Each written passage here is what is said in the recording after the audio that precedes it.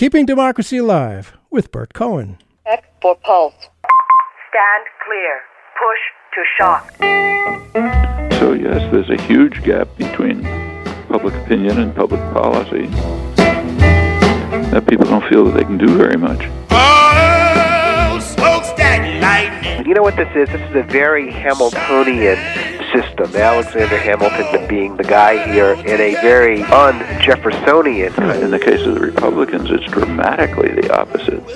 But even in the case of the Democrats. An absolute typhoon of terror against African Americans in the South. America's fascists are those people who think that Wall Street comes first and the American people come second. Really seen as a financial sector that's gotten out of hand.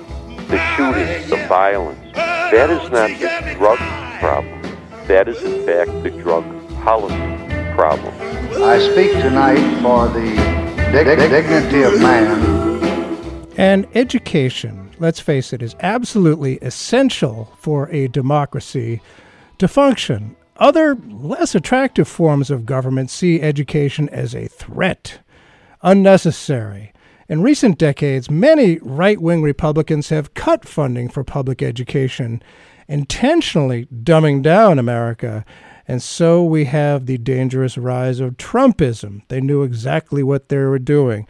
But education goes on. Teachers remain dedicated, no matter what obstacles they are thrown. They are not clearly in it for the money, that's for sure. Their reward is teaching young people and teaching them how to learn, helping them grow their abilities to learn and become better citizens of communities, as well as gain the skills to function effectively as individuals.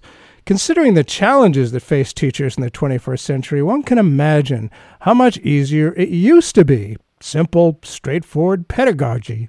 Students sitting upright at their desks, absorbing lessons from the universally respected teacher at the lectern. Individual and community needs, I can imagine, were not even in the mix of how it was done. Those days are long gone.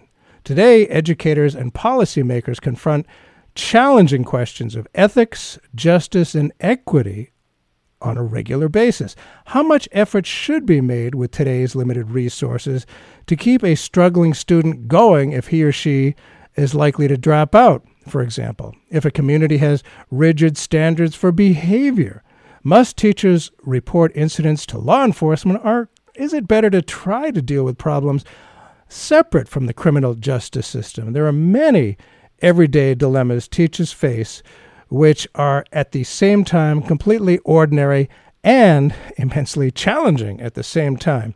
There's been a lot of work done to address these questions at the Justice in Schools project at the Harvard Graduate School of Education.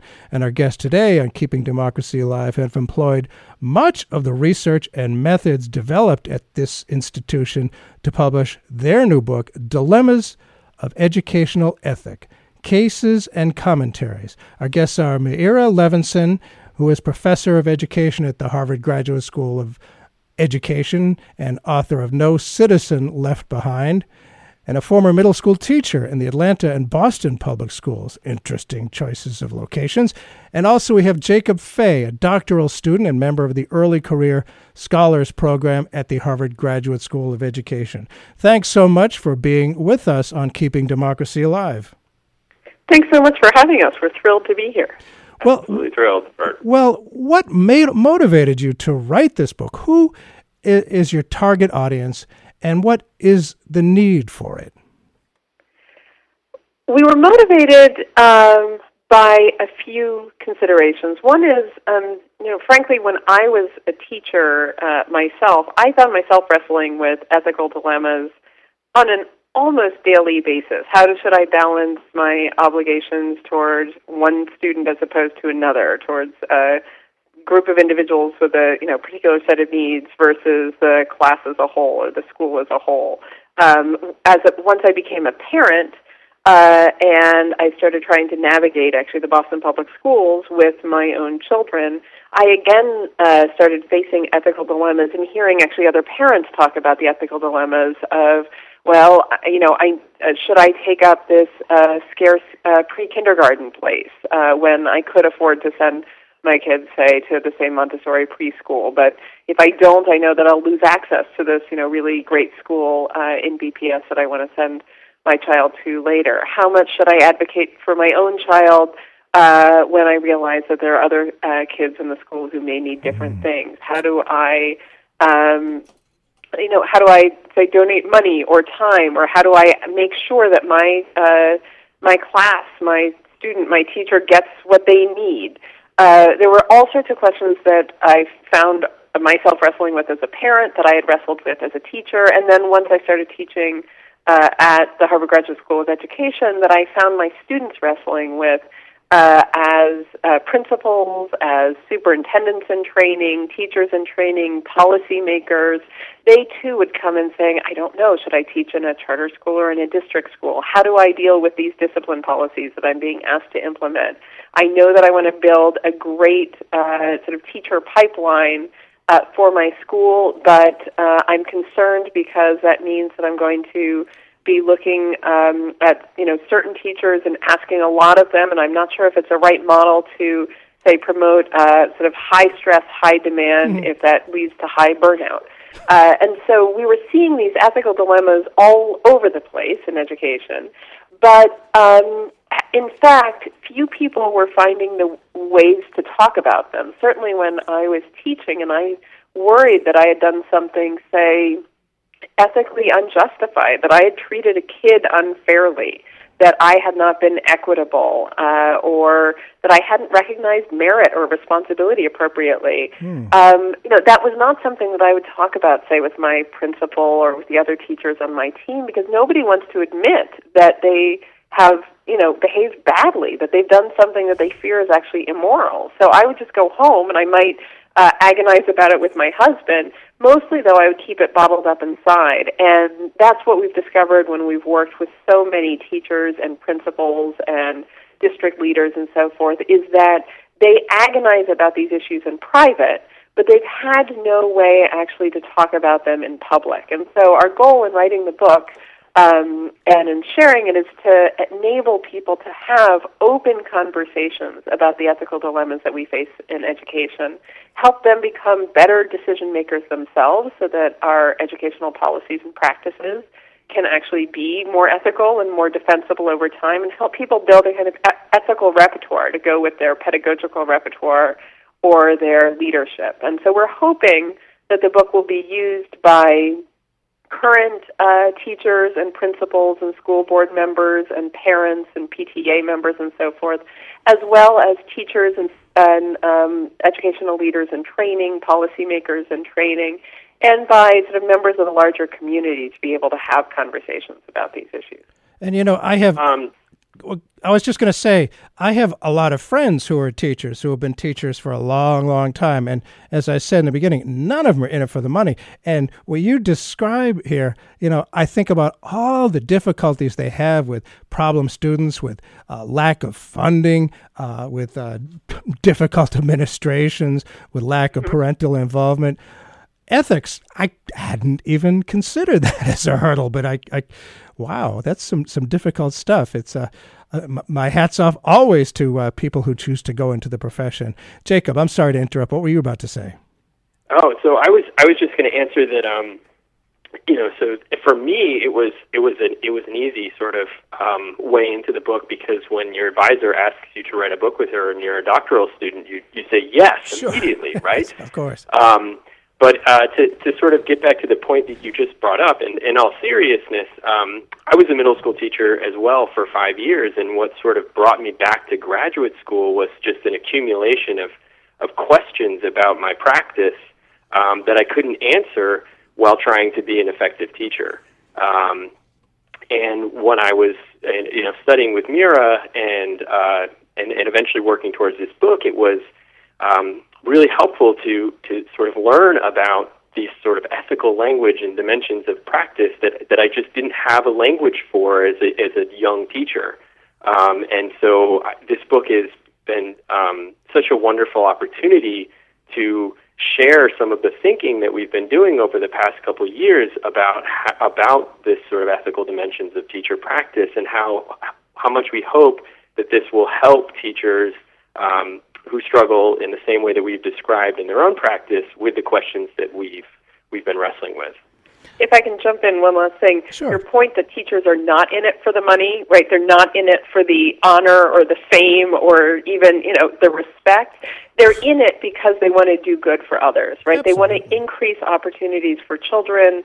They want to help children grow up and become sort of full, healthy, happy human beings who can live good lives and contribute to the world. And those are fundamentally ethical commitments. Which means that sort of questions of ethics and values are central to the profession that they're a part of. Interesting. There's not many professions where ethics can be central to it. And you're right. I mean, the only reward, and from what I've seen, it is a very significant reward when you see students, that you're reaching students and you're making a difference in their lives, when they're becoming better learners, more capable of doing it, better members of the community. Clearly, a lot of jobs that pay a lot more money don't have that kind of reward. Now, that's just my bias, I suppose. The book has examples of some difficult ethical decisions made daily by teachers, principals, school district leaders, and policymakers. What are some examples of those thorny ethical decisions? So thanks for asking. So we start, the Dilemmas of Educational Ethics has 6 case studies in the book, and then there are commentaries by philosophers and educational researchers, and also teachers and district leaders and former superintendents and other practitioners and policymakers. And the cases, though, as you mentioned, are meant to highlight, in fact, quite ordinary ethical dilemmas that people wrestle with around the country, but again, that we don't talk about overtly very much. So we start with a case that I wrestled with every single year that I taught 8th grade in Atlanta in the Boston Public Schools, about a child a girl who has been working as hard as she can, sort of as hard as she knows how to work. She's been staying after school every day that she's been coming to school. She's raised her reading level by 2 levels. She's really dedicated. And at the same time, she is vastly underprepared to go on to 9th grade. She's failing science and social studies. Her reading level, although it's increased by 2 grade levels, it went up from a 3rd grade to a 5th grade level. She'd missed 17 days of school in the spring semester alone, although that's because she was being bounced around foster homes, and she entered the foster system after watching her brother get shot and killed on the porch next to her on Halloween night. So she's struggling with a ton of stuff. She clearly does not meet the criteria to be promoted to 9th grade. And on the other hand, she's been working so hard. She's 15. She's going to turn 16. She's going to be, 3 years older than some of the kids in the 8th grade class with her. And her teachers know that she's going to drop out if they retain her. And so they're struggling with this question of how do we serve her needs? How do we serve the needs of the rest of the class, of the high school that would have to get her, of their own 8th grade if they retain her? And how did they get into this situation in the first place? We also look at another classroom where there's an 8-year-old who's really sweet and smart and great when she is not sort of agitated beyond the point of no return. She has some kind of mental illness that causes her, when she gets very stressed, to lash out, to shriek, to push desks, things like that.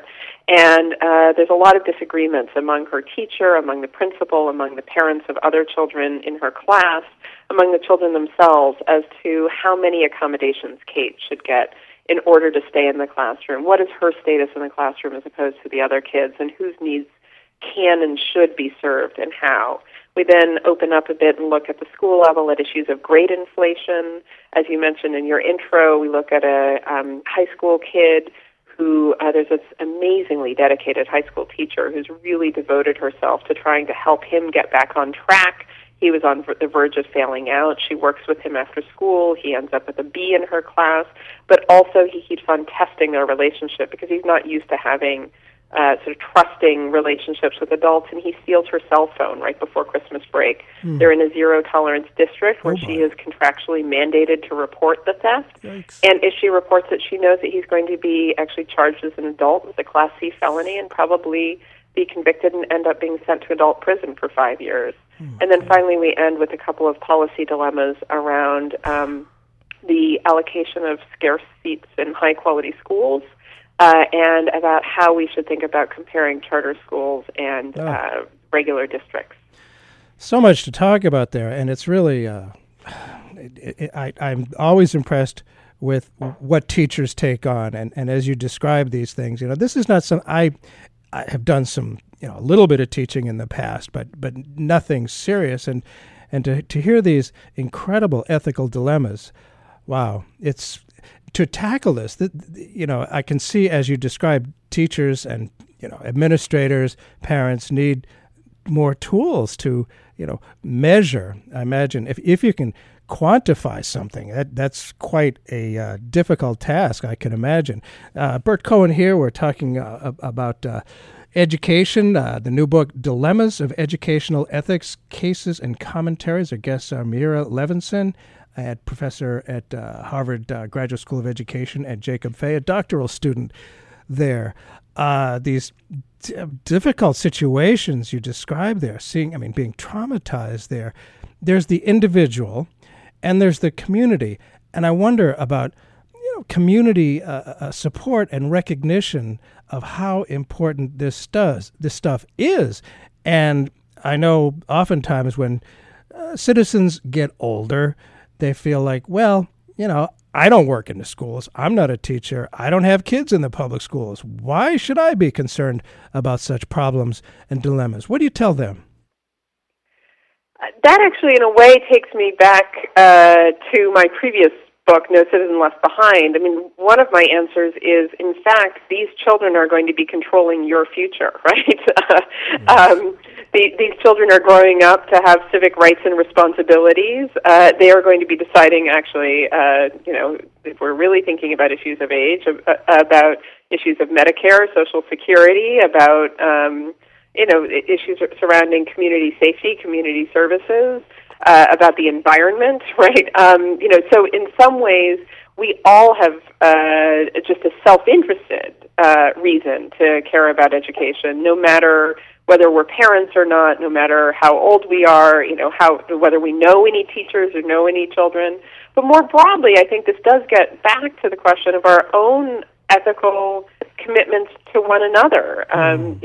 We have been given opportunities as we've grown up. We've been supported by parents, by teachers, by pastors, by big brothers, big sisters, neighborhood, people in the neighborhood, etc.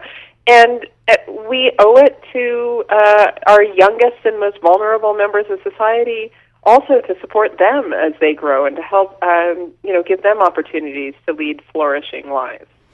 And I would say, economically alone, we have to have, I always argue, we have to have educated young people to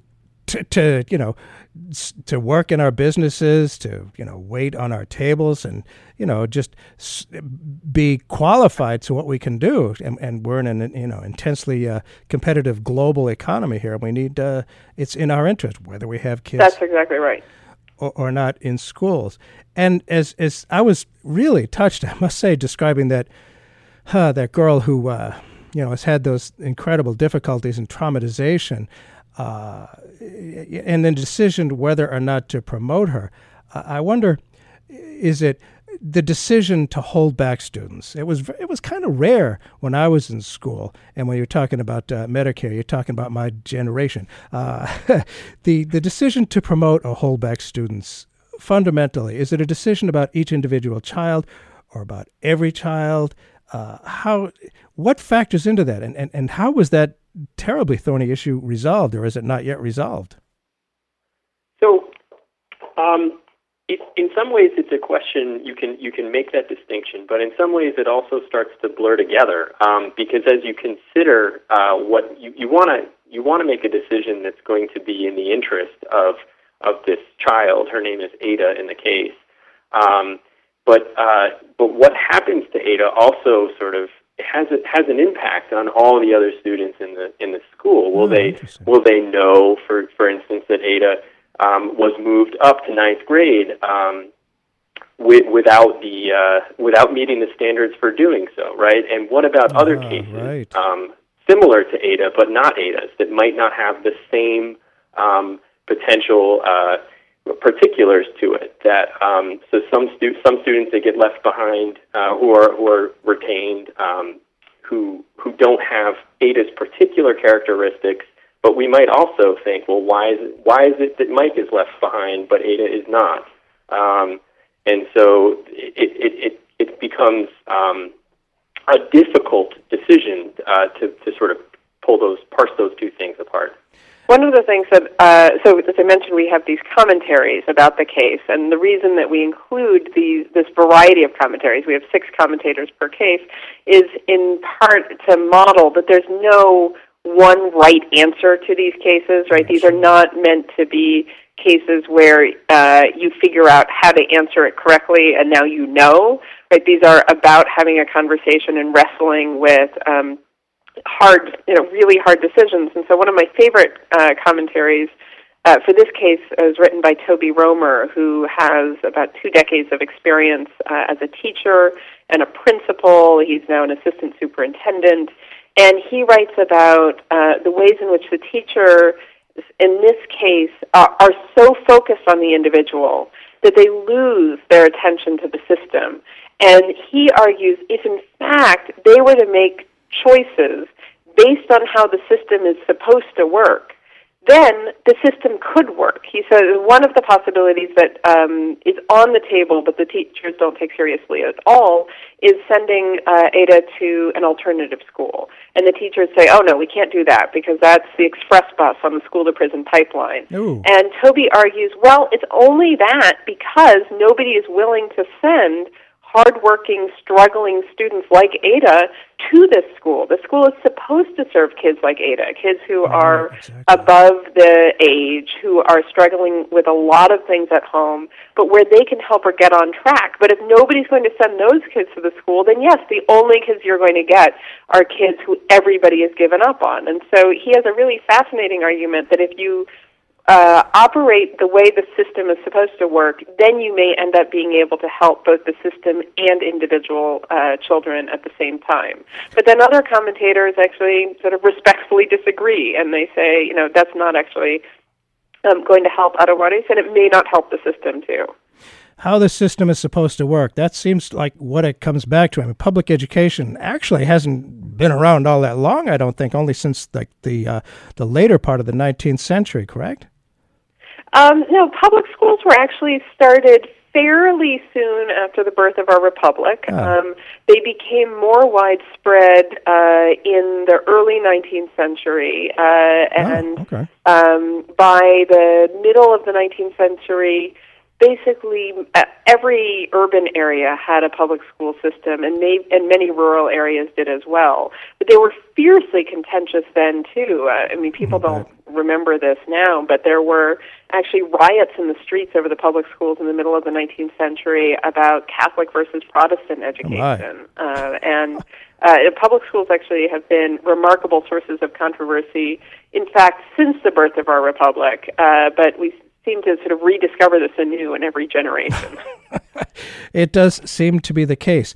And when you talk about, I was reminded of what I've heard about cherry picking. Of when I was in the New Hampshire State Senate, we had, votes for charter schools. And a lot of us were concerned about that this could siphon off the brighter kids and leave the more difficult kids to the public schools. And what a terrible shame that is. What about charter schools? How is that all working out? And how does that bring up the question of ethics? I can imagine it really does bring up that question about, how do charter schools work? Are they making a positive difference for the educational outcomes of the students who attend them? And does it lend itself to neglecting the regular kids, the average kids? And I wonder if you could speak to that whole charter school's ethical dilemma. Yeah, so one of the 6 cases, as Mira mentioned earlier, is precisely about the sort of comparing a charter school and a traditional school. And the question that we're looking at is whether or not a state sort of charter board should vote to sort of expand charter cap and make charters. On what rules should charters be allowed to expand is basically the question. And one of the proposals is whether they should have the same demographic and attrition rates as the traditional public schools that they sort of share a district with.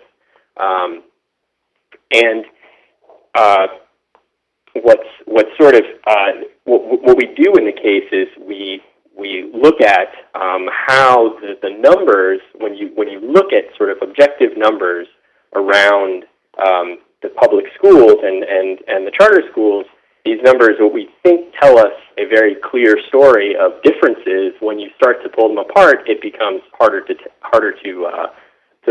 see what the actual difference between the charter and the traditional school might be. So if I can jump in, we look at a school in Boston, the Academy of the Pacific Rim, and it has amazing outcomes. Their SAT scores, it serves a mostly low-income population. The majority are students of color. And their SAT rates are actually higher than the Massachusetts state average, and Massachusetts has some of the highest SAT scores in the country. Almost all of their children go on to college. They get high standardized test scores on the state standardized test. They look great. On the other hand, those are the outcomes for about 30 kids a year whom they graduate in 12th grade, and they start in 5th grade with about 100 kids. And what happens is, you were talking about cherry picking. It's not that they're initially cherry picking kids, right? But over time, a number of students, in fact, 60 to 70% of them, end up leaving the school for a variety of reasons. Now, some of them for very good reasons. They end up going to highly prestigious exam schools in the Boston Public Schools, like Boston Latin, which is the oldest public school in the country. Others may get into competitive private schools, right? I mean, there are a lot of good reasons for kids to leave a school. Others, though, probably can't keep up with the academic demands that the Academy of the Pacific Rim places. They have expectations for volunteer hours, for summer work, for studying Mandarin Chinese, and some of those kids leave Academy of the Pacific Rim and return to the Boston Public Schools. And so the question is, all right, APR has these fantastic results for the 30% of the students who stick with them to the end. Boston does not have such fantastic results. And on the other hand, as you said, they're serving a much wider variety of kids, including some of those very kids who decide that they can't keep up with what APR is asking them. And so how do we make sense of this, right? How do we compare APR to BPS? If we look at the top 30% of kids in BPS, they also are extraordinary. They're going to college. They're all, graduating, right? They're doing really well, too, but that doesn't make any sense either. And so interestingly, in the commentaries, we have commentators who take very, very different positions on this. So Pedro Noguera, who is a famed sociologist at NYU, says, if you look at how this works out in New York City, he compares New York City to what's happening in the case, he says, you definitely see cherry picking. And what you see is that the public district schools are being asked to serve a more and more high-needs population, and they're not really being given the credit for that or the resources for that, and the charters are establishing this separate path. On the other hand, you have a commentator like Rick Hess, who's the head of education policy at the American Enterprise Institute, saying, why should we expect every school to serve every kid well? Let's allow schools actually to do what they can do really well and have a whole thriving set of schools that do well a particular thing rather than do mediocrely everything. And then we have a commentator like Patricia Jalen, who is in the Massachusetts State Legislature and who sits on the Education Committee, who says, charters were supposed to actually be sites of innovation and exploration and sort of trying out things that then may be able to spread to regular district schools. But I don't see that happening. Instead, she says, I see charters going one way and districts going the others, and there's not an ability to share best practices because the charters can take on practices like extended school days that we're not allocating money, say, to the regular district schools to do. So so the charters may be doing what they're doing well in some cases, but we can't actually expand that, and this is not a sustainable venture. So I will totally agree with you. This is an ethical dilemma, and there are a lot of very thoughtful people who reach complementary or even competing conclusions about this very question. I mean, to add on to that, one of the other commentators on this case, Harry Brighouse, who's a philosopher at the University of Wisconsin, actually argues that if we are to hold charters to the same standards of the demographic standards and attrition standards that traditional public schools have, then we might actually exacerbate tendencies within the charter schools to cherry-pick students, because they'll look for students who are going to succeed at their school right off from the get-go, so that they can meet these standards that they're being held to. Wow! If you just tuned in, this is a big subject. Very, it's ethical dilemmas. That's the title of the book here: Dilemmas of Educational Ethics: Cases and Commentaries. Bert Cohen here. Our guests are Meira Levinson and Jacob Fay, doctoral student. They're both affiliated with the Harvard Graduate School of Education. And as I think, the focus of keeping democracy alive, obviously, is democracy. And we've had, there was the Gilded Age back in the 1890s where there were a few people with a great amount of resources and a lot of people without. And we're a lot closer to that now than I think we've ever been before. And as you describe these situations, the cherry picking, the charter schools, which, there's obviously a lot, or, there's a great deal of variation within the charter schools. I wonder about, how this is affecting, what is essential for a democracy, which is an educated public with relatively equitable education. And now, I wonder if, kids from different geographic areas, have better education. And it's not supposed to be like that. I wonder if it is at all realistic to consider the prospect of improving educational opportunities for all without pitting the well-off against the less well-off families and communities. Is this even, that's talk about ethical dilemmas. Yikes.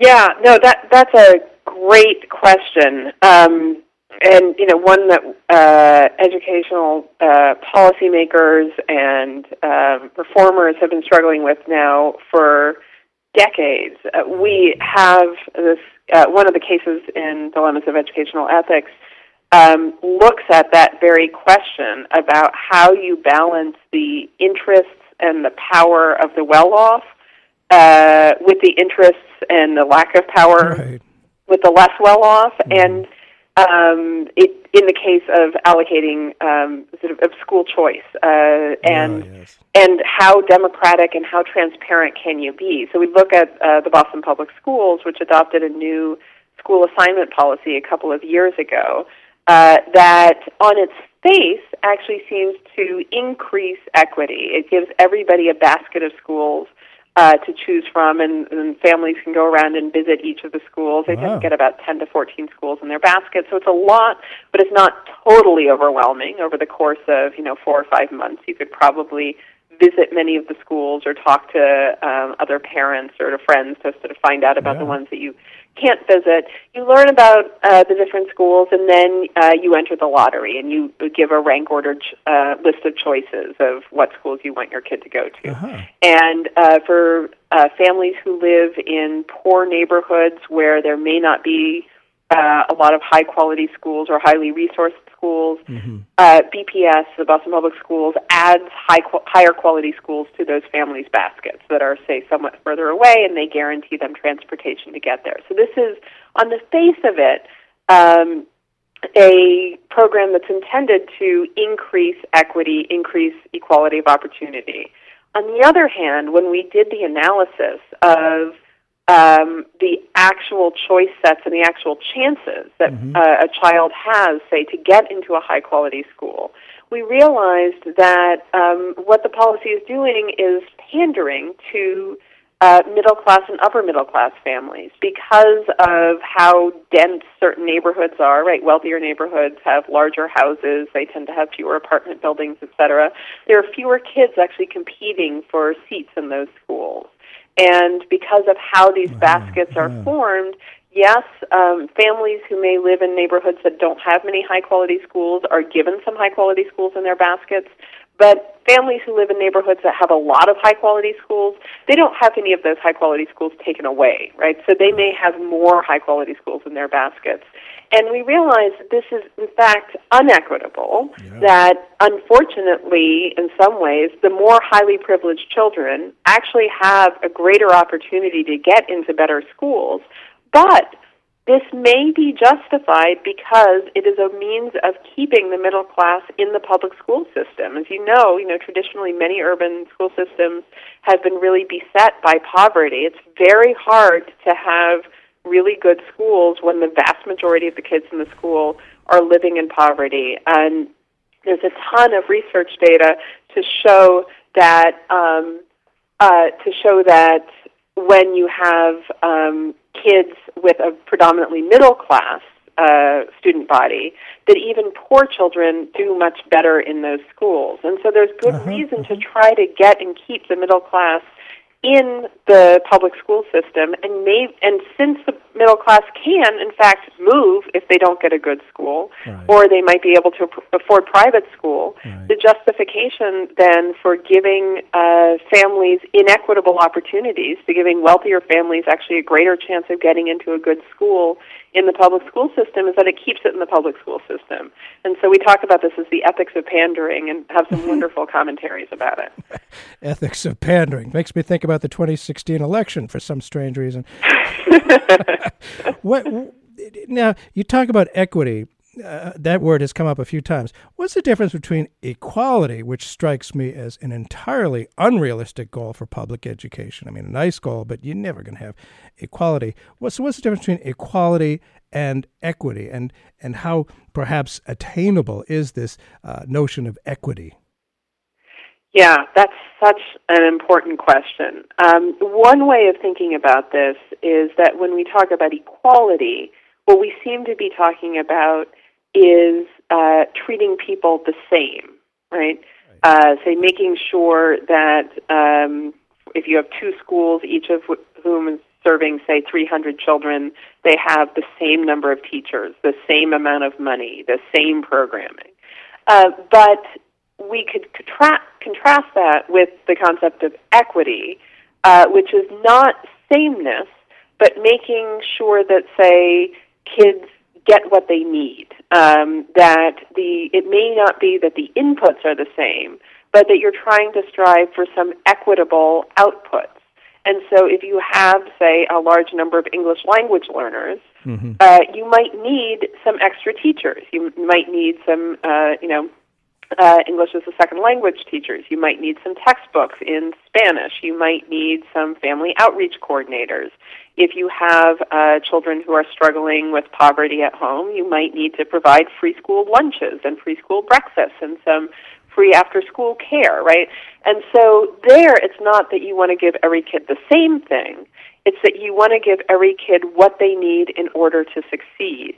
And that we can think of as the macro level, right? I was just talking about, say, comparing one school to another, but also this comes up at the micro level of, say, in the classroom. So we mentioned that we have this case in the book about this girl, Kate, who is mentally somewhat unstable, and she can explode when she gets anxious and stressed and disrupt everybody's learning and scare the other kids. Also in this class are a kid, Frank, who has moderate dyslexia and is really struggling still to read in the third grade. There's another kid, Philip, who is very confident, very highly successful academically, and can use extra push in order to continue learning. And they have a teacher, Miss Brown, who has to figure out, okay, so how do I behave equitably? How do I treat my students equitably in this situation? They don't need the same supports. They need very different supports. And the kinds of supports I can offer trade off against each other, too. In this case, in fact, Kate and Philip and Frank are working in a group together trying to classify rocks. Kate is really excited about this because she loves rocks. And then Frank and Philip get into an argument about whether or not a rock is igneous or metamorphic. And they get more and more into this argument. It's totally on target, right? They're academically entirely engaged. Yeah. Miss Brown is thrilled that Frank is feeling so academically confident that he can really push this argument with Philip, who's usually, far superior. But their very argument is agitating Kate and risks pushing her to the point of no return, where she'll start shrieking and banging on the desk and so forth. And so she has to decide, am I going to try to advance Frank's academic confidence? Am I going to try to help Frank and Philip be more socially, emotionally aware as to what Kate needs? Am I going to remove Kate preemptively from the situation so that the rest of the class can continue their work on rocks? Should I, say, take over the class myself and have the whole class discuss, what this rock is in a more orderly manner in a way that may calm Kate down? And this is also a question of how do we treat kids equitably in a way that ensures that all kids get what they need in order to succeed and to thrive.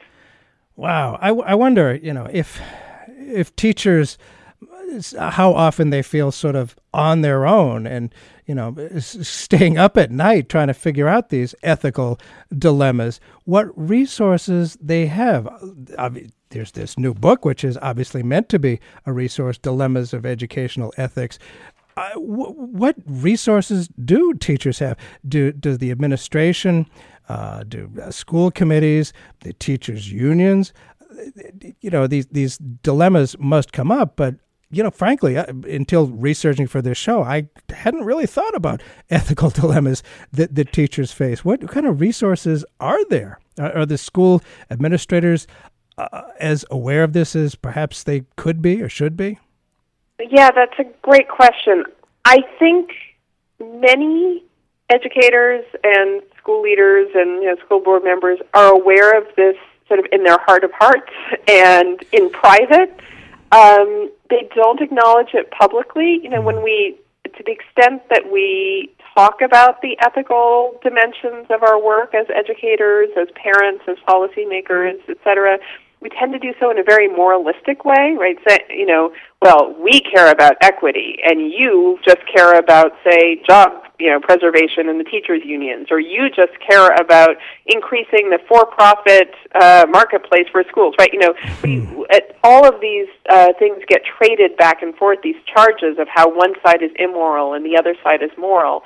And our hope is, through this book, through modeling how you might define a case, how you might focus in on tough ethical dilemmas by modeling the idea that there can be many, many people who are well-intentioned, good at heart, who actually are committed to real values, but who may also disagree, that we can enable, people in different communities and in different settings to start having these conversations, because frankly, there's not a whole lot out there for teachers and school leaders and school board members and parents and members of the public to draw on. But we are hoping, frankly, to start a movement in that area. Yeah, and I should add that when we've piloted these cases or worked with teachers, we have so many people who see them and say, "I know this problem. I've been in this exact situation, and the way that you're framing it gives me a new way to think about it." So I think that as far as what sort of resources are available, teachers have each other. And school leaders have each other. They have networks and that they can use, but this sort of book gives them a different way to talk about it and to think about it. We like to think about it in terms of being an ethical toolkit, that it's a new sort of language and a new way of thinking about the particular problems that they face that opens up these sort of discussions and creates space to do that in a way where, you aren't feeling like people are just initially going to judge you because of the decisions you've had to make in your classroom. Mm-hmm. And you mentioned a little bit before about the school-to-prison pipeline. Tell us about that. What ethical responsibilities do educators have to stop that pipeline, to disrupt the pipeline, and how might those responsibilities create ethical dilemmas of their own? Yeah, it is so hard, right? Because as educators, we are operating in a much larger context, right? Yes. And we can't take responsibility for everything. Right. And on the other hand, we do feel responsible, right? You know, these are young human beings in our care, and the last thing that we want to do is make a decision that we think is going to send a kid, say, down the road to, imprisonment, right? Lack of opportunities then for really a lifetime afterwards, since, as we know, once you are involved in the justice system, especially as an adult, right, then suddenly public housing is closed off to you. So many employment opportunities are closed off to you. Pell Grants to go to college are closed off, right? I mean, in the United States, we do so much to close off opportunities to people who have been caught in any way in the justice system. And so as teachers and as school leaders, we feel utterly impelled to try to, what we want to do is expand young people's opportunities, right, not constrain them. But at the same time, many policies say, we see an individual kid get caught in the system, and we think, no, that can't be right. But it may be that a policy was adopted, at least historically, for sensible reasons to try to, say, change the culture of the school as a whole, or to change the community as a whole. So we have this case in the book about this teacher, as I mentioned, who's really reached out to this high schooler who she teaches. She's formed a relationship with him that is one of the first trusting relationships he's had with an adult in his life, and she's so excited that she's helping to get him on the right track. And she is so devastated when she realizes that he seems to have stolen her cell phone. And so the commentators about the case, they focus on, what are her, say, role responsibilities as a teacher? What are her role responsibilities as a citizen, which may be different? What are her role responsibilities as somebody who's established a personal relationship with this kid? How do we think about, in fact, the larger culture of surveillance that she has become a part of? Mary Patillo, who's a wonderful sociologist, writes about the ways in which, because she confides in the teacher who has the classroom next door, that now she needs to worry about the ways in which that teacher is going to exercise surveillance on her as to whether or not she actually follows the zero-tolerance guidelines. And she has to decide, am I going to risk, say, not reporting him if that runs the risk then that I might be reported for failing to adhere to the district rules that she had signed on to when she signed the contract. Wow, no good deed goes unpunished. Right, exactly.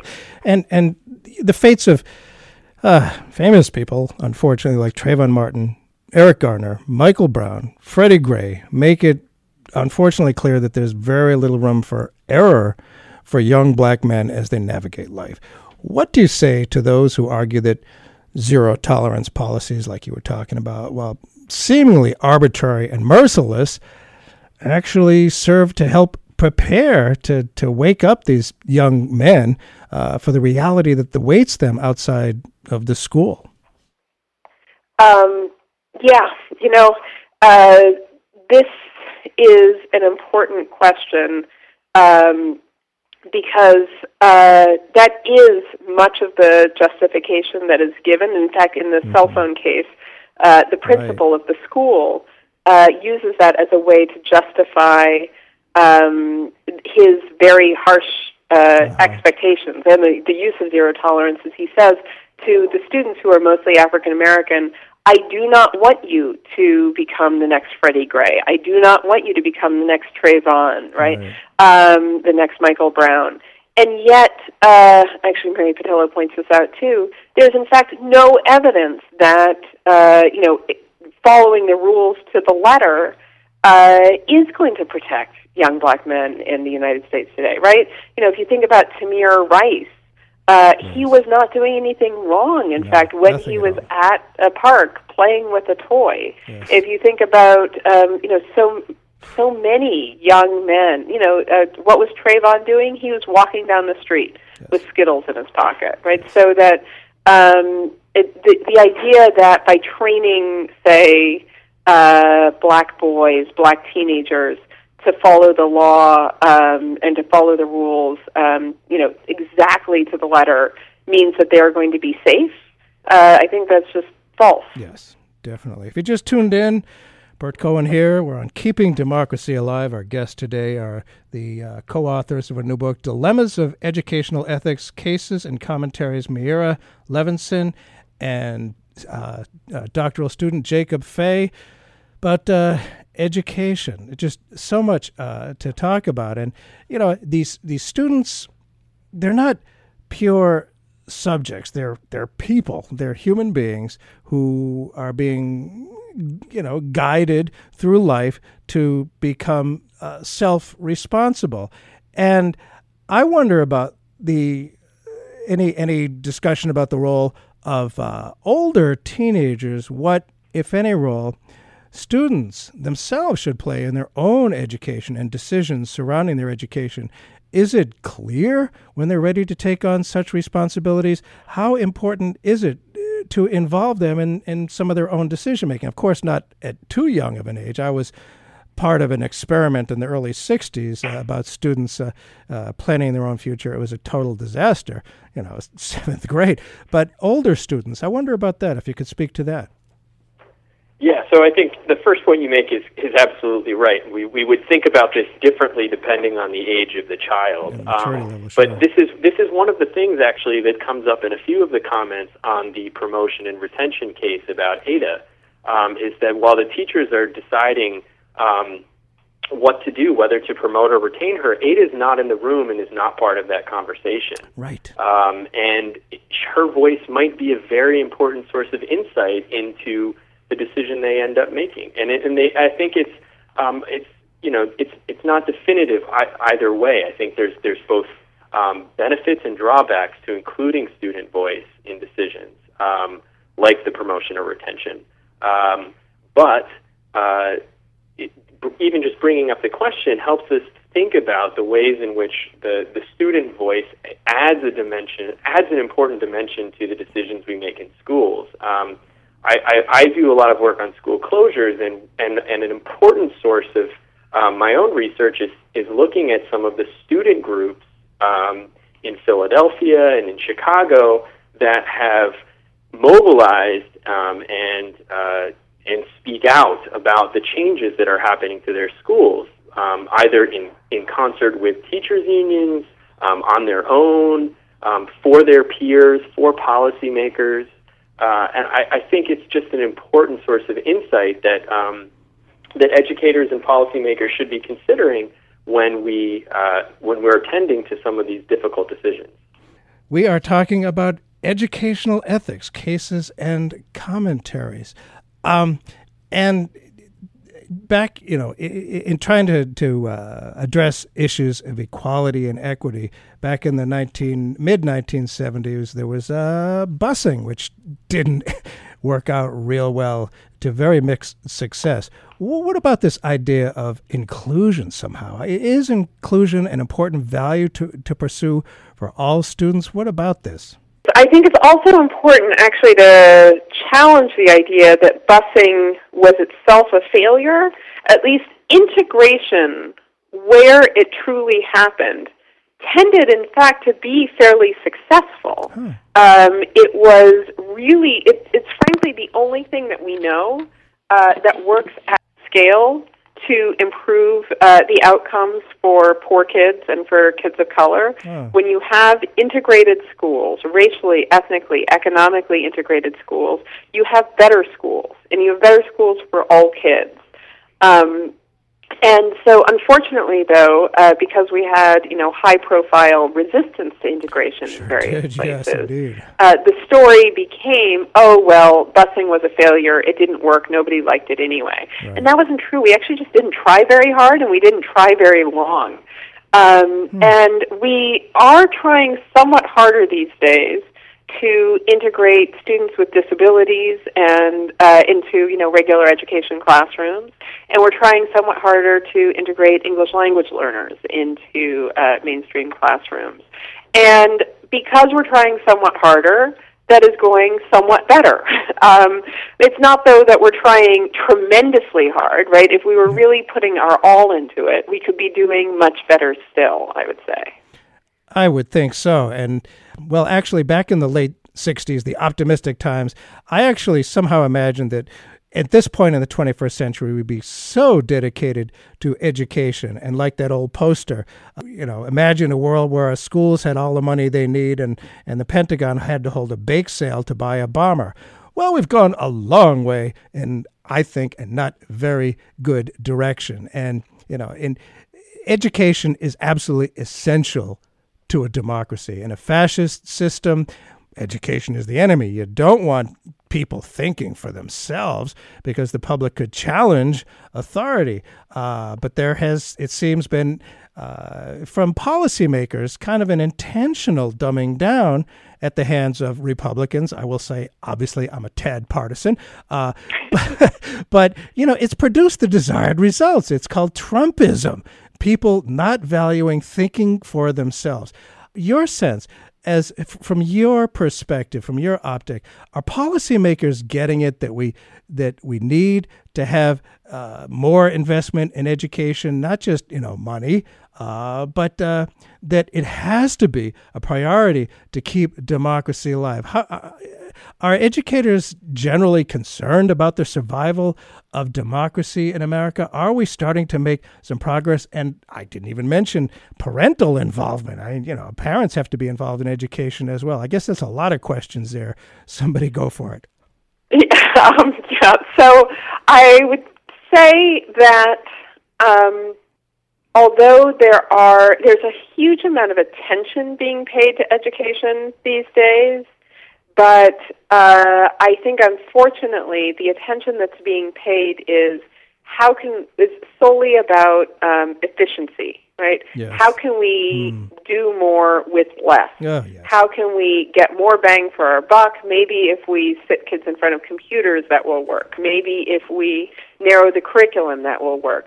Maybe if we figure out how to get kids on pathways, straight line without having them explore or play or be creative, that will work, right?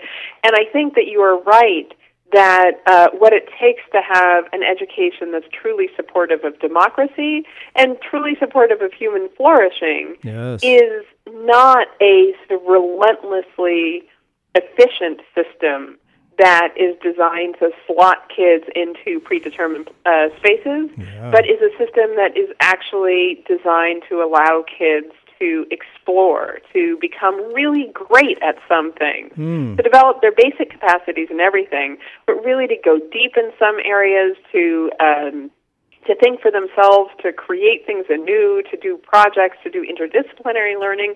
All of that is time-consuming, it's messy, it's hard to standardize, and it requires really great teachers and great school leaders and great communities who will support those institutions. And I would not say that we are yet committed in this country to providing all children those kinds of opportunities, experiences, people supporting them, unfortunately. Well, Mira Levinson and Jacob Fay, thank you so much for the time and for doing what you can. This is some heavy lifting. We got to attend to these issues. The book is called Dilemmas of Educational Ethics, Cases and Commentaries. Thank you so much for being with us on Keeping Democracy Alive. Thank you so much for having us. Thank you. Up in the morning and out to school. The teacher is teaching the golden rule. American history and practical math. You study them hard, hoping to pass.